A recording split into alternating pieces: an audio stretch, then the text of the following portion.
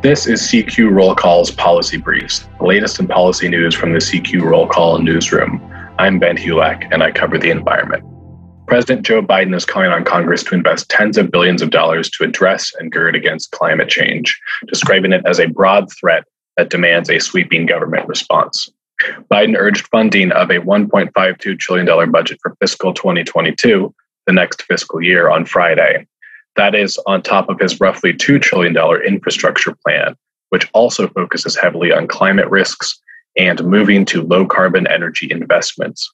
Climate scientists say aggressive steps are required to decarbonize energy systems in the U.S. and globally, and the White House set a goal for the U.S. to get all of its electricity from zero-emission sources by 2035.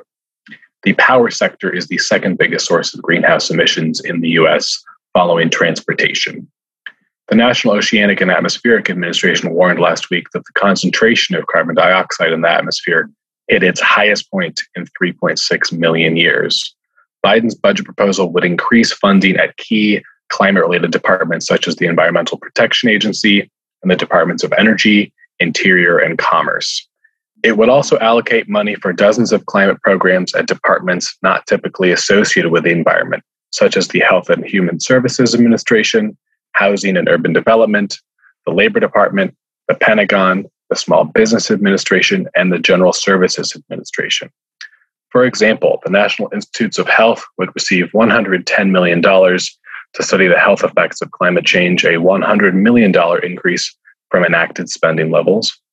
Transit sources would receive $2.5 billion, a 23% jump, and the budget calls for $250 million for grants for transit agencies to purchase low and zero-emission buses.